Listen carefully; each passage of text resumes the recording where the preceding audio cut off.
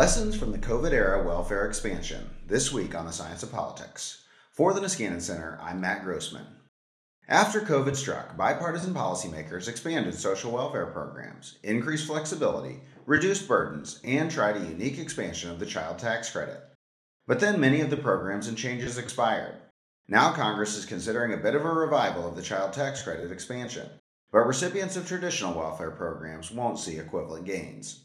Did policymakers learn the right lessons from the successes and failures of the COVID-era expansion? Are we returning to the same patterns or actually reducing burdens? This week, I talked to Carolyn Barnes of the University of Chicago about her multiple articles interviewing recipients of the Women, Infants, and Children's Program, SNAP, food stamps, and Medicaid. She finds that remote appointments helped, but some program changes confused recipients. She says we're back to a period of retrenchment, but administrators are trying to adapt when they have incentives to do so. I also talked to Marielle Lopez-Santana of George Mason University about her article with Lucas Nunez and Danielle Belland, Assessing Public Support for Social Policy in Times of Crisis. She finds that support for the child tax credit expansion was not as high as for other programs because families were not perceived as that deserving, and that even recipients were not converted to program advocates. Let's start with Barnes, who studies how to reduce administrative burdens in social welfare programs. So let's start with the good news. You found that the COVID era forced administrators to allow remote appointments for access to the Women, Infants, and Children program. So what did they do and why did it work out? So I study barriers to accessing assistance programs, which public administration scholars and political scientists are conceptualizing as administrative burden. And there are three costs. Learning costs, which is whether or not you know that a program exists and how to apply. Compliance costs, which is basically the cost of following all the rules of the program. So submitting the appropriate documents, filling out the applications correctly, responding to the demands of caseworkers, and attending appointments and interviews. And then there's psychological costs, which is the stress and stigma you might experience when you're trying to do all of those things. And there's another cost, which is my cost, called redemption costs, which focuses on what happens outside of your bureaucratic encounter or what you might experience in an agency. So it's the challenges of what you might, the challenges of learning how to use the benefits you receive. So this is after you've successfully applied for, say, Medicaid. Now you have to take your Medicaid benefit and find a doctor who will take Medicaid and who will ideally give you a great experience with your Medicaid benefit. So with WIC, as a scholar of safety net programs and someone who develops and uses this framework, I like to examine programs that aren't typically focal in the social policy literature. So we know a lot about cash assistance. We're learning more about Medicaid, especially since the Affordable Care Act was passed, but we don't know a lot about how WIC and SNAP work on the ground, and we don't know how WIC, SNAP, and Medicaid and some of these programs work together on the ground for families that are typically experiencing them simultaneously. So the goal for examining WIC and administrative burden in WIC is to essentially give like a really rich, thick description of what it's like for people who are trying to access benefits. And I do that through qualitative research. And prior to COVID, to receive WIC, you had to do at least 4 appointments. 2 were required in person. You had your initial certification appointment, which is your initial intake, where they determine whether or not you're eligible, and they set you up with benefits. And then you had a recert appointment later on in the year, halfway through the year, where you had to go in person and have the same sort of assessment done to determine what your food package would be and where you lie on the nutritional risk of the program. So they assess nutritional risk along with income eligibility to determine whether or not you can get the benefits. And then in some states and in some counties, you had to come in person for the other 2 appointments for issue benefits or benefit issuance, however you want to call it, where you would come in and the processing clerk or whoever, they call it different things, but the processing clerk would load your benefits on a card. Some states and some counties do that remotely, and some require you to come in to do that. But with COVID, the federal government allowed states to waive those appointment requirements. So you didn't have to come in, they didn't have to weigh you and poke you and prod you to figure out if you are nutritionally at risk. And instead, you would report information over the phone, and they would find different ways to verify that information. Like maybe they'd call your doctor's office under your consent to figure out like what the baby weighed the last time you took them to their appointment, what you weighed in your last appointment, to figure out your nutritional risk and to prescribe the food package. So you didn't have to do that. You didn't have to go through the in-person appointment during COVID. Instead, that happened over the phone. And recipients loved it. So I was fortunate enough to do some early data collection. We were already in the field on a SNAP-WIC and Medicaid project in North Carolina and in 2 other states. And when the pandemic hit, we were able to continue to collect data on beneficiaries, and they loved it. They found it to be very convenient because they don't have to pay the high compliance costs of going to an appointment that's typically multi-step and extensive. So like, what would typically take an hour, maybe an hour and a half, in a good, efficient clinic is now 15 minutes over the phone. So we can have successful policy changes that reduce administrative burdens, but you've also found that new policies sometimes bring with them learning costs for participants that can deter participation. So what do those costs look like? How often are people able to overcome them, and how do things look today? So early on in the pandemic, and by early, I mean the end of March. So we were doing interviews like in real time as these COVID era allowances were being implemented. And we started asking people about these policy changes. So we'd ask like, well, did you know that your recertification deadline was extended for SNAP? So you essentially got a year of eligibility. Did you know that you don't have to come in and do interviews for SNAP? Did you know that you can use your SNAP benefits online? Did you know that for WIC, the food allowances have become more flexible? We asked them all these different things, and nobody knew. No one knew. They were learning through us, which is in some way a public service. But it's also like, well, good God, what's going on here that these big ticket changes that are designed to make people's lives way easier and essentially reduced administrative burden significantly for beneficiaries and new applicants. How come no one knows about this? So I think what we were able to highlight is the importance of understanding implementation and information sharing.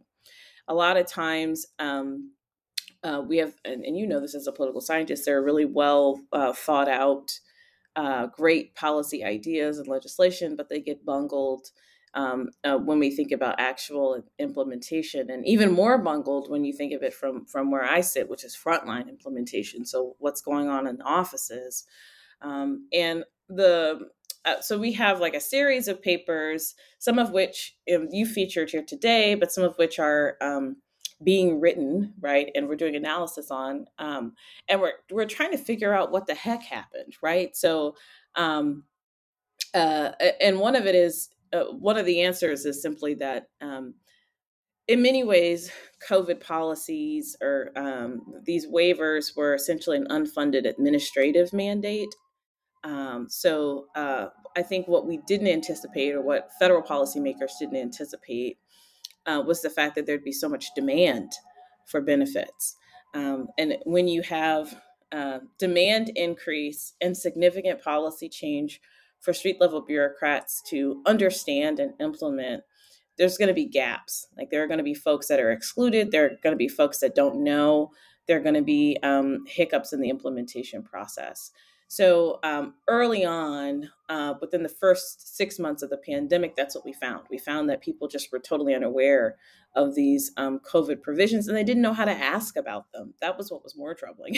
It's like, I don't actually know, like, I thought my worker would tell me about that. I don't know how that works, right? So it's not even that they didn't know. It's that they actually didn't know how to take advantage of these new policies. So yeah, that's what we found early on. And we continue to ask similar questions throughout the pandemic and in the post pandemic recovery. And we do find that people learned. So there is this policy learning thing that happens because they weren't short lived in the sense that they were only online or only actively implemented for a couple months. They were around for about a year and a half. So people learned. People learned like what to expect. People learned. They learned, especially when we think about increased benefits like the pandemic EBT and the emergency allotments with SNAP. People learned and adjusted and got accustomed to a different kind of safety net that was far more generous and far more accessible over time. So one of the other papers that's already made it out is a comparison of the burdens across WIC, SNAP, and Medicaid during COVID. So you were able to interview beneficiaries of all of them. What did you find? What were the differences, and are they able to kind of learn from each other in reducing those burdens? It's a similar story to what I just told, that the issue is implementation, not the policy itself. So when we were doing the interviews, we would find people that had applied for benefits and couldn't access them, even though they tried really hard. So, for example, because we're interested in families that would have connections to multiple programs at once. Sometimes you'd get somebody that managed to get on Medicaid but couldn't get on WIC or couldn't get on SNAP, or managed to get on WIC but couldn't necessarily get on SNAP and was in the process of getting on Medicaid. So we were able to find folks that were applicants who hadn't yet heard back, or applicants who never heard back. And I think that was the through line for the findings on that paper, that for some programs, in particular SNAP, for SNAP in North Carolina at least, we found a lot of folks who were eligible or who thought they were eligible for benefits that applied and just never got any response from workers or from the agency. And we found that in other states too. So we had interviews in Kentucky and we had interviews in Pennsylvania. And one respondent described it as like submitting paperwork to a black hole. So, I don't know where it went. I have no way of engaging these workers because at that time, also was a part of a COVID era practice, a lot of work was done remotely. And when you have remote interviews instead of in-person interviews, you're relying on the worker to pick up the phone, right? To pick up the phone and respond to you. And um, losing the opportunity to engage people in person or to submit the paperwork in person for a lot of participants um, was viewed as sort of an exclusionary practice, right? So, like all of that, they've only created one way that I can engage them. There's only one way for me to submit my application, and I know workers are overwhelmed, or I know workers are in some instances, people reported that they felt like workers were willfully ignoring them, right? So you can't get my workers' attention to submit this paperwork, which means I'm not going to hear back and I'm not going to get on benefits, or I'm going to experience a disruption in benefits. So we find that for WIC and Medicaid, people have pretty good experiences with getting on the program. I mentioned earlier that folks really did like their remote WIC appointments, and to a degree, people liked the fact that they didn't have to come in for their SNAP interview. They also liked the fact that they could report themselves, they could report their income. So they had self income attestation, meaning they didn't have to submit a bunch of pay stubs and all of that stuff. So that, eased. That eased access for WIC and Medicaid, but SNAP was the tricky program. So a good portion of our sample reported negative experiences with SNAP and trying to access SNAP during COVID, and they attributed that to the sheer demand for the program and the limited ways of reaching caseworkers. And we have the other side of the story. So we have interviewed workers across all 3 states that work in these programs. So we know the story of why they were inaccessible. And it really is this inattention to the details of implementation and how demand can outstrip capacity to deliver benefits. So you had been studying these three programs prior to COVID as well. So you've been emphasizing kind of the implementation of the changes, but is there anything about the structure of these three programs that makes them different, have just different levels of administrative burdens? And did the COVID experience just sort of reinforce their prior differences, or did it kind of equalize them? So we've been thinking about, or I've been thinking about this intersection across SNAP, WIC, and Medicaid, in part because they're the 3 programs that have grown since welfare reform, and the 3 programs that families with kids under 5, so young kids, those are the 3 programs that families are likely to be connected to at one point in time. So if you walk down the street and you see a mom with a preschooler, a low income mom, not that you would know she was low income, but if you walk down the street and you encounter a mom with preschoolers, she's probably on all 3 of these programs. So what we learned from interviewing both workers and beneficiaries prior to COVID is that there are some really key differences in the priorities of each program and how they're delivered. So for the beneficiary side, one interviewee summed it up like this. She said it's like night and day. So when she engages these programs, they're very distinct. And she noted that she enjoyed her WIC experiences relative to SNAP and Medicaid, and there's some reasons why. So from a WIC administrator's perspective, as I mentioned earlier, the program is structured to emphasize caseload expansion and retention. So it's funded through a block grant, which typically has the opposite effect. So we see this in TANF. The block granting of cash assistance is what led to welfare reform and people getting kicked off the rolls. WIC is block granted, but the emphasis is on keeping people on the roll. So the program is under enrolled. The coverage rate, or the percentage of folks who were eligible and participating, is around 50%. It hovers between like 50 and 55%. So it's underutilized, and it's a block grant program that rewards retention and expansion. So every year, your local WIC director is looking at her numbers, and if she doesn't meet 95% of her caseload from the previous year, she loses administrative funds. So the money follows the case.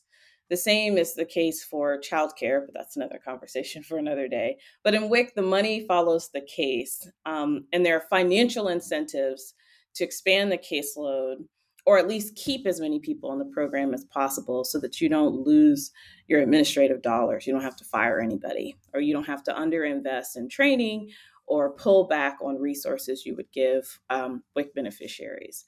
With SNAP and Medicaid, the rewards are tied to efficiency and accuracy.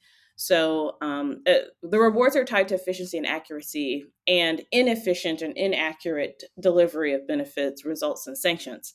So with SNAP and Medicaid, there are bonuses you get if your error rate is really low. So you've accurately processed a case to where you're not overpaying someone for benefits that they're not eligible for, or underpaying folks, so people aren't getting enough benefits that they're eligible for. And there's also these timeliness requirements, like there's a percentage of your caseload that should be processed within 30 days, 45 days, 60 days. So 30 days for SNAP, 45 and 60 days for Medicaid. So workers have a completely different orientation to how they're supposed to engage clients. Another thing with WIC is that the program is designed to be long-term. So the idea is that you have up to 5 years of eligibility, and there are these routine interactions that you have with workers over time. So I mentioned the 4 appointments earlier. So if 2 of those appointments are in person, and you have 2 other touch points, that's 20 appointments over time, that possibly more if you enroll as a pregnant woman. That's 20 appointments collectively over time that you have with your WIC office. And they want to be nice to you. So you end up forging these more socially supportive ties and interactions with your WIC workers, in comparison with Medicaid and SNAP, where the worker wants to get you in and out. So they're not going to have personal conversations with you beyond the contours of eligibility and determining, were there any changes? Are you still eligible for this program? In fact, they're going to try to limit those interactions with you. And SNAP and Medicaid beneficiaries who are also receiving WIC, they notice the difference. So these programs are racialized, at least in the public imagination, and probably in some of the experiences of recipients and administrators.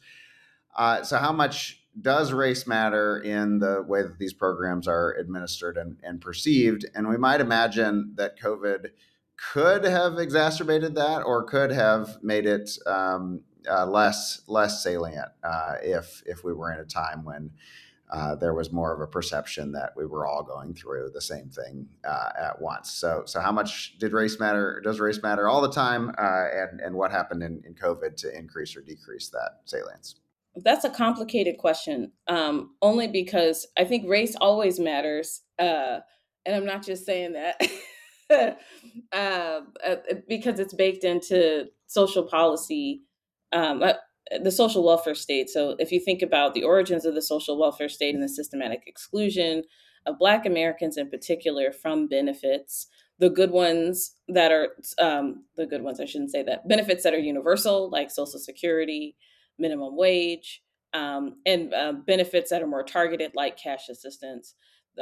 Federalism has always undermined access to those programs, both historically and in present day. Like that's a well established, I think, finding, interdisciplinary finding that we have about the role of federalism and exclusion. So the pandemic did precipitate an increase in social welfare expansion and an easing of requirements in total. But since then, there's been a political pendulum swing back, including winding down a lot of those expansions and easings, and a renewed push for quote unquote work requirements for some of these social welfare programs. So how did that come about? And do we see that as just kind of another in a long series of swing backs against social welfare benefits, or a unique pattern that occurred in response to the COVID expansions? So, when I teach social policy, I frame the evolution and contemporary contours of the welfare state as a story of expansion and contraction. That's where expansion is brought about through crisis, and there's this inevitable contraction or retrenchment that happens, because the origins of these programs are primarily political, and they do rest on notions of deservingness. So, you know, uh, prior to the progressive era, when communities are trying to figure out how to care for the poor, these notions of who's deserving and who's not, whether or not we should have work requirements, how hard should we make it to access something like coal or like the in-kind aid of the day. How hard that's why we have poorhouses. We want to deter people. So the welfare state in its infancy, prior to a national or federal adoption, that's really echoing what we see now. Like the state is a tool of deterrence from what? Public dependency. So we don't want taxpayers dollars being used to support people who don't want to help themselves. That's literally it, and we see that now. Like it's the same argument. Nothing has changed at all. Americans have a challenge with helping the poor, and whatever way you want to frame that out, whatever the target population looks like, Americans have a hard time with redistribution. Um, and we know this in the literature. There are some conditions where they support it, and other conditions where they don't. Um, so this pendulum swinging back reflects the sort of historical narrative of how the safety net is developed over time. So we get a federal safety net with the Great Depression, and even then, some of the early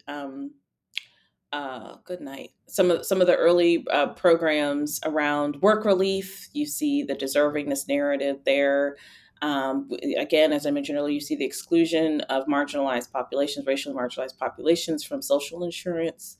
Um, so, uh, so we get a federal safety net in light of the Great Depression. Um, it's in its infancy. It gets some steam in terms of constituencies that support dimensions of the policy, so like Social Security and and the like.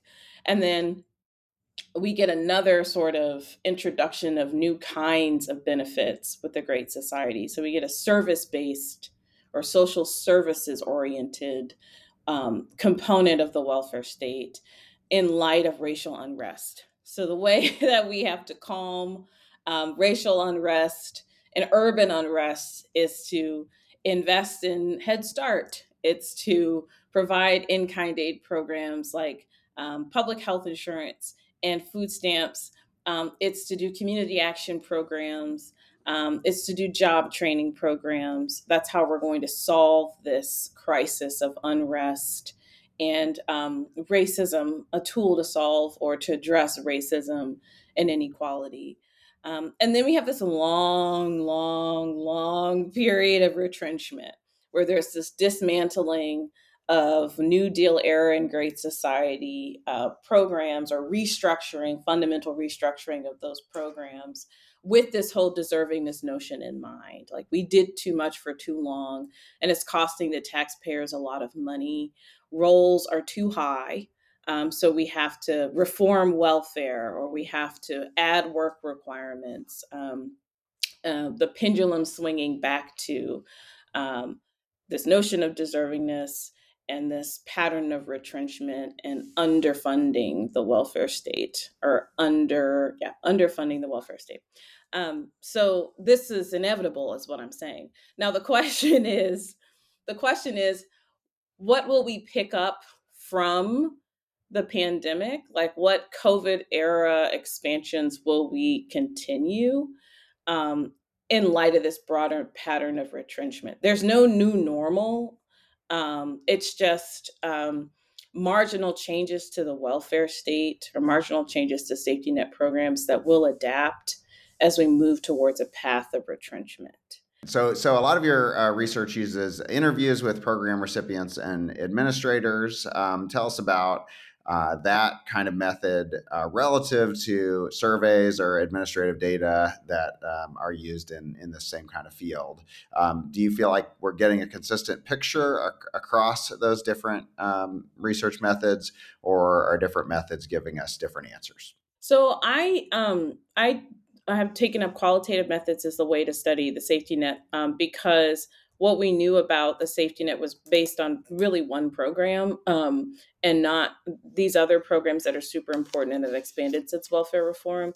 So the goal of qualitative methods from where I sit is to provide rich descriptions of things we don't know about and to do some really good theorizing. So if I'm going into policy contexts that we don't really know about, odds are there are going to be new and different things that are happening in those contexts that we as academics could learn from to develop our own new updated picture of how these programs work. So that's my goal. We actually don't have very good data or hunches around how these programs work. Not, the administrative data on spell length for Medicaid or TANF, or not TANF, SNAP, spell length for Medicaid or SNAP, not that kind of stuff, but literally what is it like for someone to apply? What do workers have to do? Like that kind of process. People don't actually know how long it takes to process a SNAP case. But I know that because I interviewed workers and I asked, how long does it take you to do this? So, and you need that level of information to develop interventions that can hopefully reduce burdens for the participant and the worker, right? So the administrative data will tell us broader trends and they'll tell us about outcomes we care about, but they don't tell us about the process that leads to the outcomes. And you can't assume, which is what we've done, you can't necessarily assume that one program works the same as the others.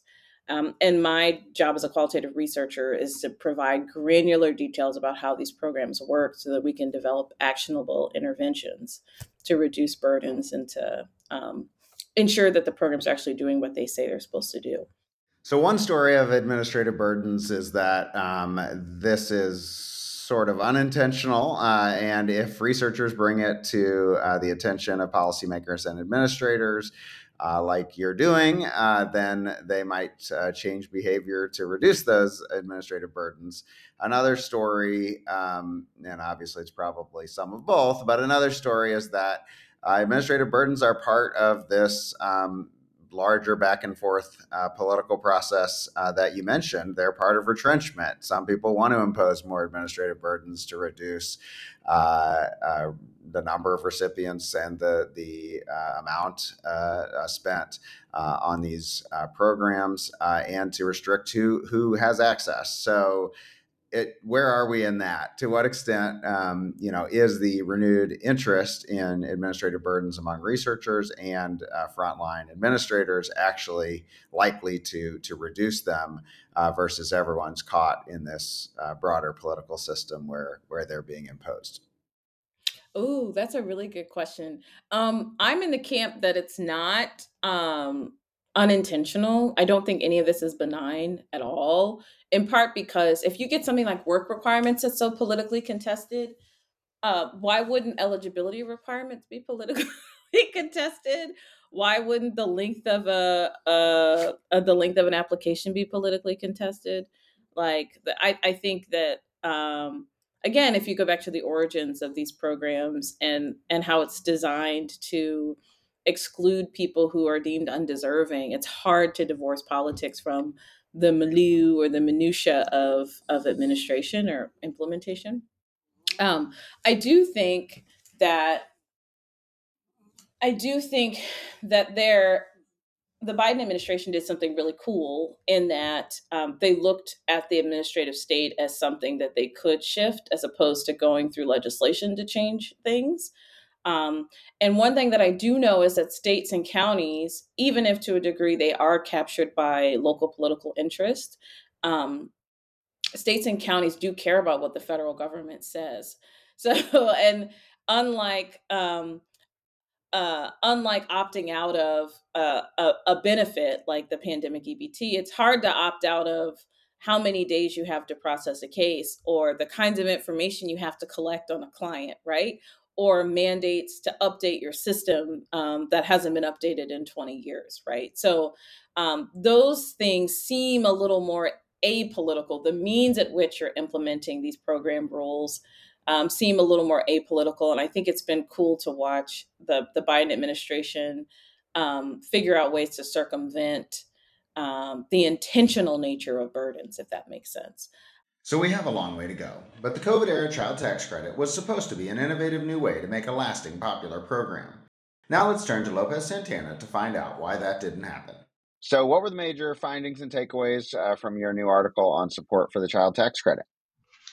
So, first of all, thank you so much for the invitation. I am really happy to be able to share the findings of my article. So, first of all, I think it's important to say that there's very little research on the child tax credit. Most of the literature on the US welfare state that has dealt with tax credit has concentrated on the earned income tax credit. So I think the paper makes an important contribution there in the sense that it provides some information and some data on public perceptions, how people use that money, et cetera, et cetera. But when it comes to the article by itself, I think the major findings, first of all, were that when it comes to how is it that Americans perceive families as a group in need, they don't rank as high or as high as other groups, including the age, the working poor, but especially the disabled. So that's the first finding I think that should be emphasized. The second finding that we thought it was quite surprising is that even after people receive the checks, 5 checks or 6 checks, they didn't change their perceptions about how they view the families as a group in need.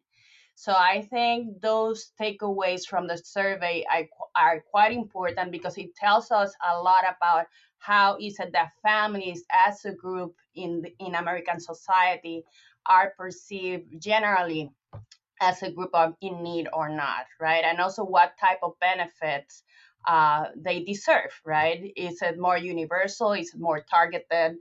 And so forth, right? So I think those are the main two findings that people should walk away with in terms of the child tax credit. So you have some comparisons to compare the child tax credit to other programs and the recipients of the child tax credit to the recipients of other programs. So walk us through what you compare it to and what you find. So in the paper, what we do is that we ask a bunch of questions about, first of all, support for programs for elderly people, for the disabled, and also for families, that those three groups.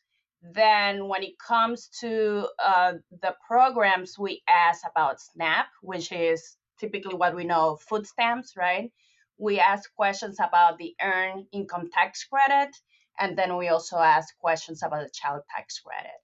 So the point of reference in this paper are the disabled, the elderly people, and also working families in general.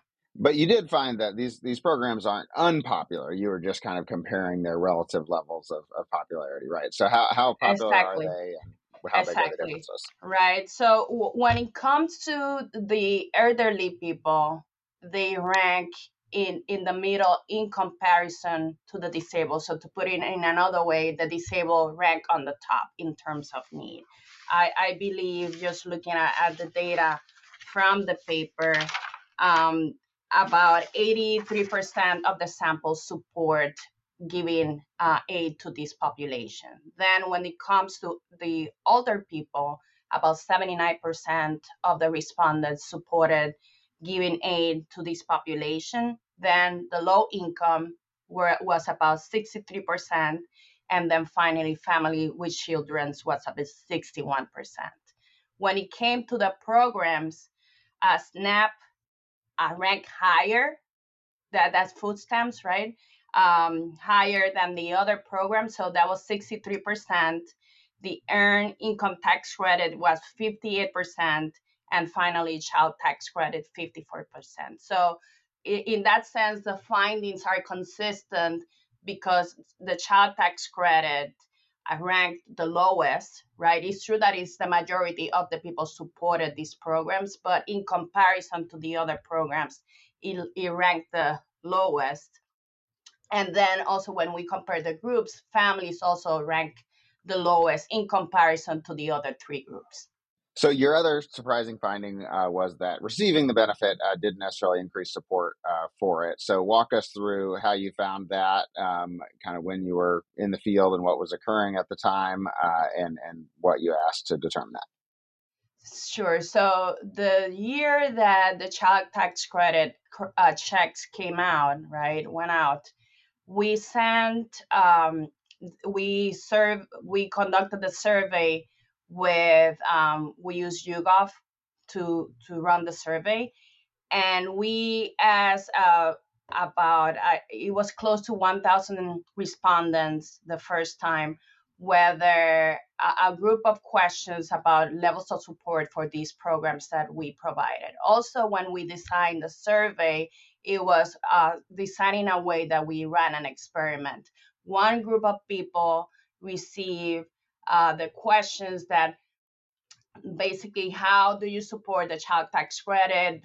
Whether you support the earned income tax credit, whether you support the SNAP, and so forth. And then the other group of people, instead, what they receive and they responded to, it was a description of the program, right? So our sense, also to get more data, was the idea, okay, perhaps people without having any type of information about these programs will respond differently than if you simply ask them about a program. In the end, it didn't make any difference. The findings were very similar to each other, and then in the end, we merged the data. Then after some time after Thanksgiving, so that was about November, after people received 5 or 6 checks, depending on timing, then we asked the questions again. So about 4 or 5 months passed by, and then we asked the same questions with additional questions. So, for example, how did you use the money, whether you were eligible, et cetera, et cetera. And then we ran again the experiment, and it was very surprising for us. The responses were almost exactly the same. So it presented a conundrum, right? Because we went into the field with this hypothesis about how is it that support by the government will change the perception of these programs, but that wasn't the case. So the proponents of this child tax credit expected that receiving it, would lead to demands for continuing it. It was scheduled to be temporary, but the idea was, well, people are going to keep wanting it once they get it. So what are some potential explanations why that didn't turn out to be the case? We don't have specific data for that, but at the end of the paper, we provide some explanations or some potential explanations. First of all, it is the case that most people receive many different type of benefits from the government, right? So it was very difficult for people to really differentiate whether they were getting a stimulus check or whether they were getting benefits from the child tax credit, especially if you got it as a direct deposit, right? So that we thought, well, people are not able to differentiate, so why is it that they should change their perceptions? They are just getting money from the government. They assume that is pandemic related, but they can truly differentiate one from the other.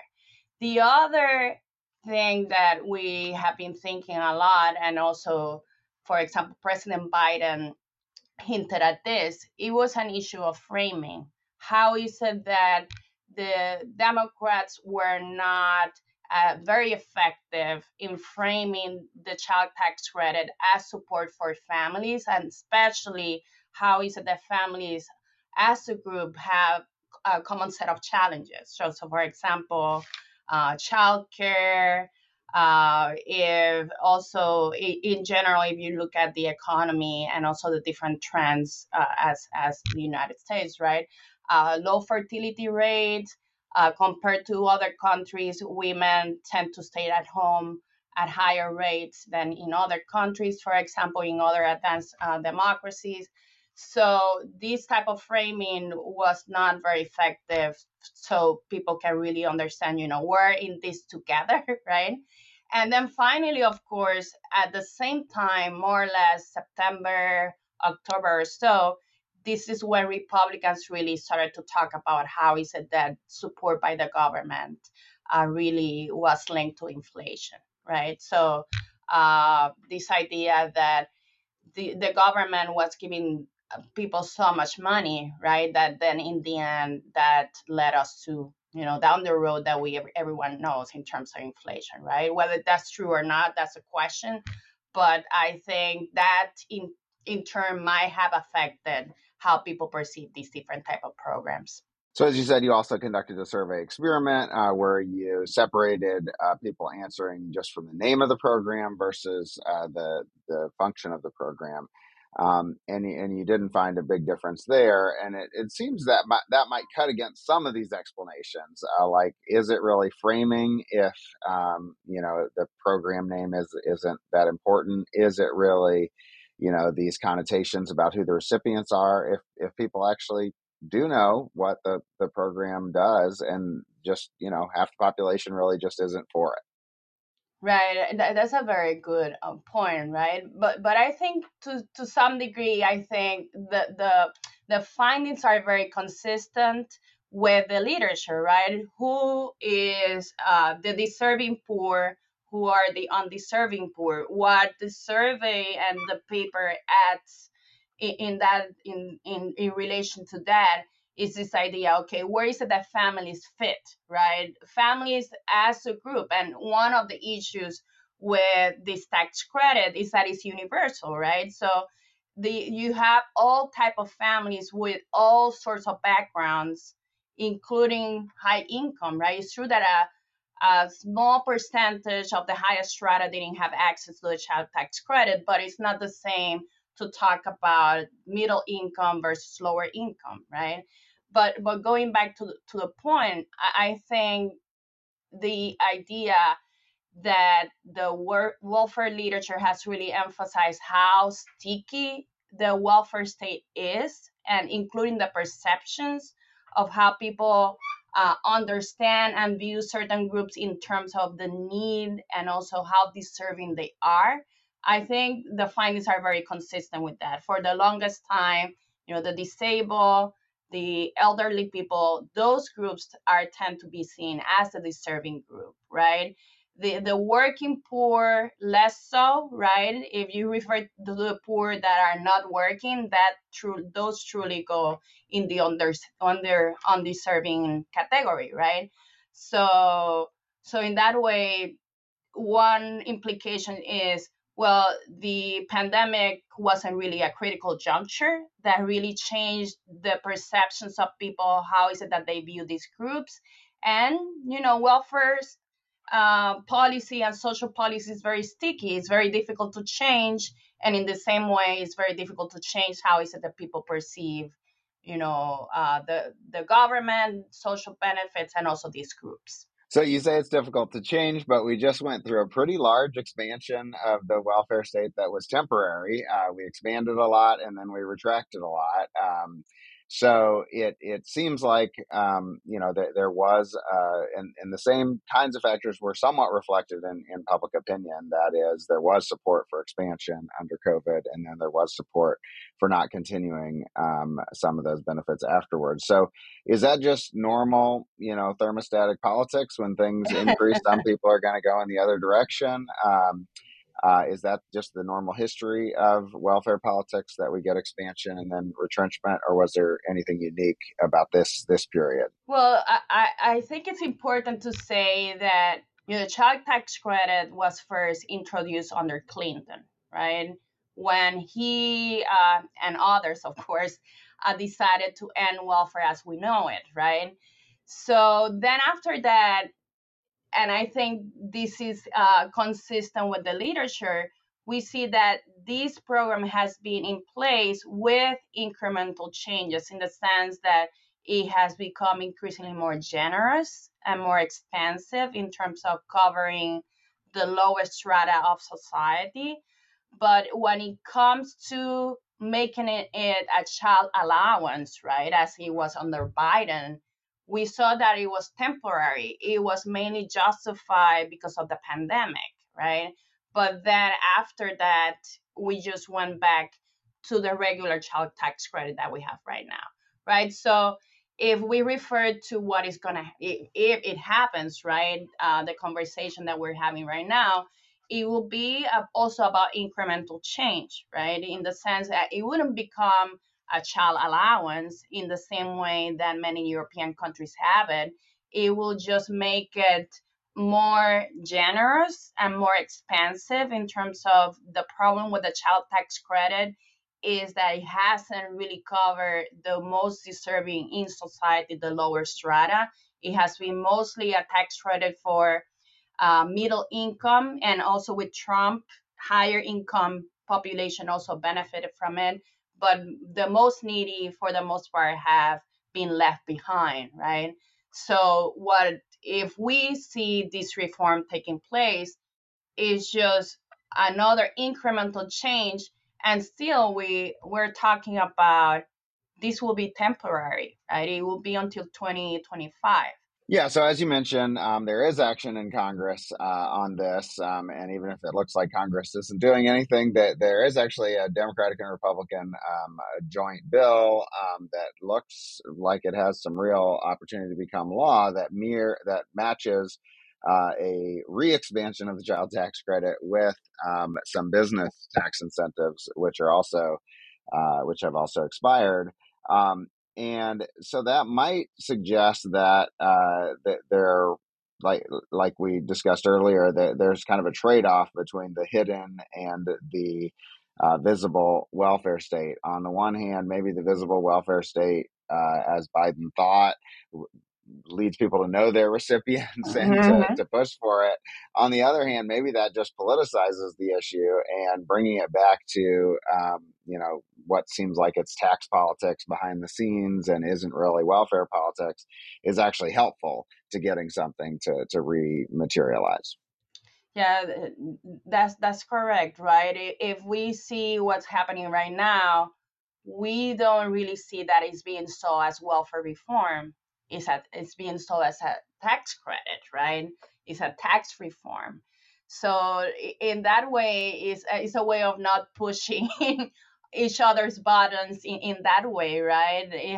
And also it's being sold as a trade-off, right? We are expanding to tackle this population. However, the rich that also benefit from the tax, from the hidden welfare state, right? For example, when it comes to tax credits for mortgages, and if you have an enterprise when it comes to healthcare for your employees, you're gonna get those type of things at the same time, right? So it's that trade-off, but it's not being sold as welfare reform. It has been sold as perhaps having that potential to reduce poverty, right? Because I think, the message that after the child tax credit expired, poverty went up quite significantly, right? Is bad for politics, right? So I think that's the main reason, right? Why is it that they've been able to do that without major hesitation? Is because it's being sold as a hidden type of benefit that most people do not understand and don't care about, even if many people benefit from it, because the data shows that the EITC and the child tax credit are the most beneficial programs, social programs, in terms of reducing poverty. So that's a huge takeaway, I think. So you also study European welfare states and politics, and I know that these have traditionally been part of what talks about how the American system is different, that it's more hidden, but also that it's less generous to the poor. So how how did your findings here fit into kind of this wider American exceptionalism on social welfare states? Do you think you would have found the same kinds of stuff everywhere, or did this repeat the American patterns? No, the US is quite unique in that regard. For example, as I noted, in the US we don't have major family policy, right? In the European sense, for example, in Europe, you have many countries that have these so-called baby checks, right? You get benefits for having child, something similar to the child tax credit. You get child allowances as well.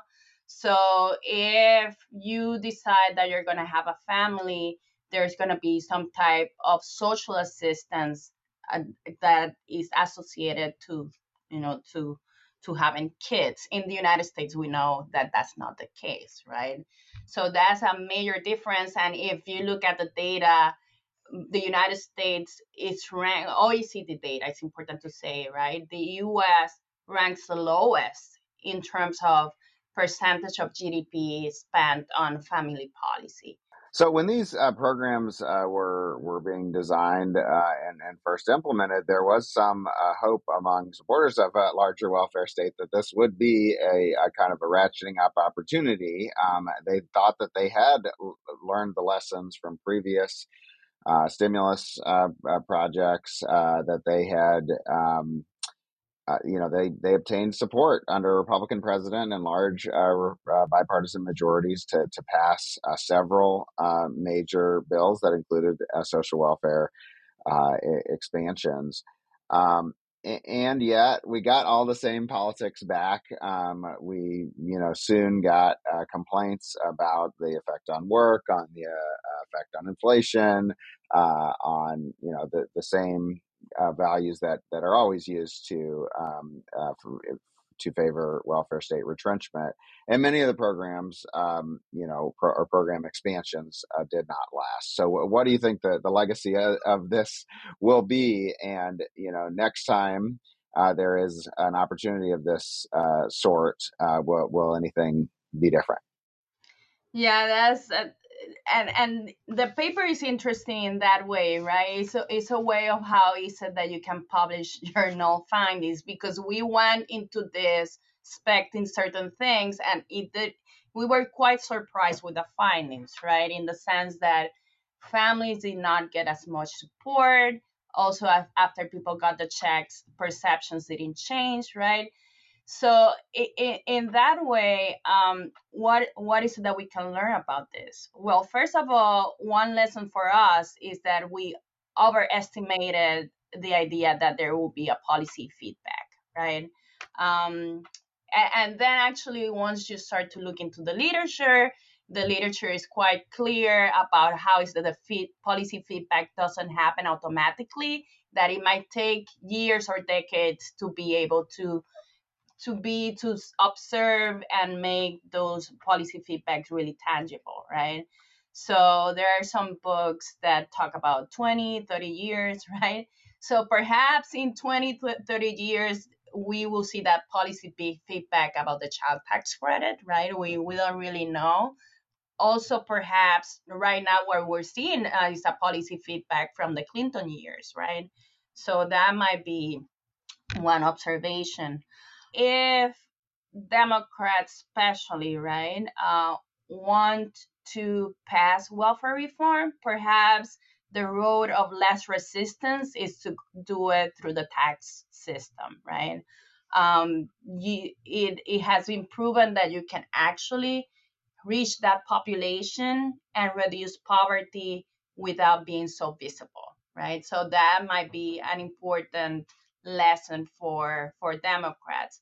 There's a lot more to learn. The Science of Politics is available bi-weekly from the Niskanen Center. I'm your host, Matt Grossman. If you like this discussion, here are the episodes you should check out next, all linked on our website. How administrative burdens undermine public programs. Can Democrats design social programs that survive? How Obamacare and Medicaid drive voting. Does anyone speak for the poor in Congress? And why rising inequality doesn't stimulate political action.